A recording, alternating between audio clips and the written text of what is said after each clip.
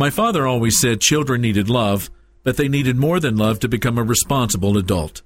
I was reminded of that as I read an article on the former dean of freshman students at Stanford University who had some interesting insights into parenting. She noticed that as parents were becoming more and more involved in the lives of their children, there was the sense that the students were less and less capable of taking care of themselves.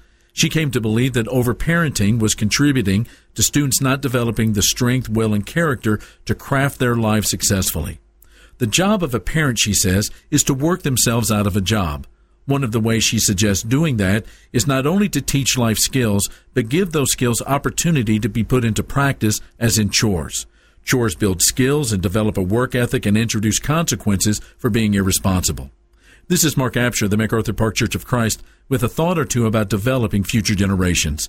Visit our church online at macarthurchurch.org. The MacArthur Park Church of Christ, connecting God and people.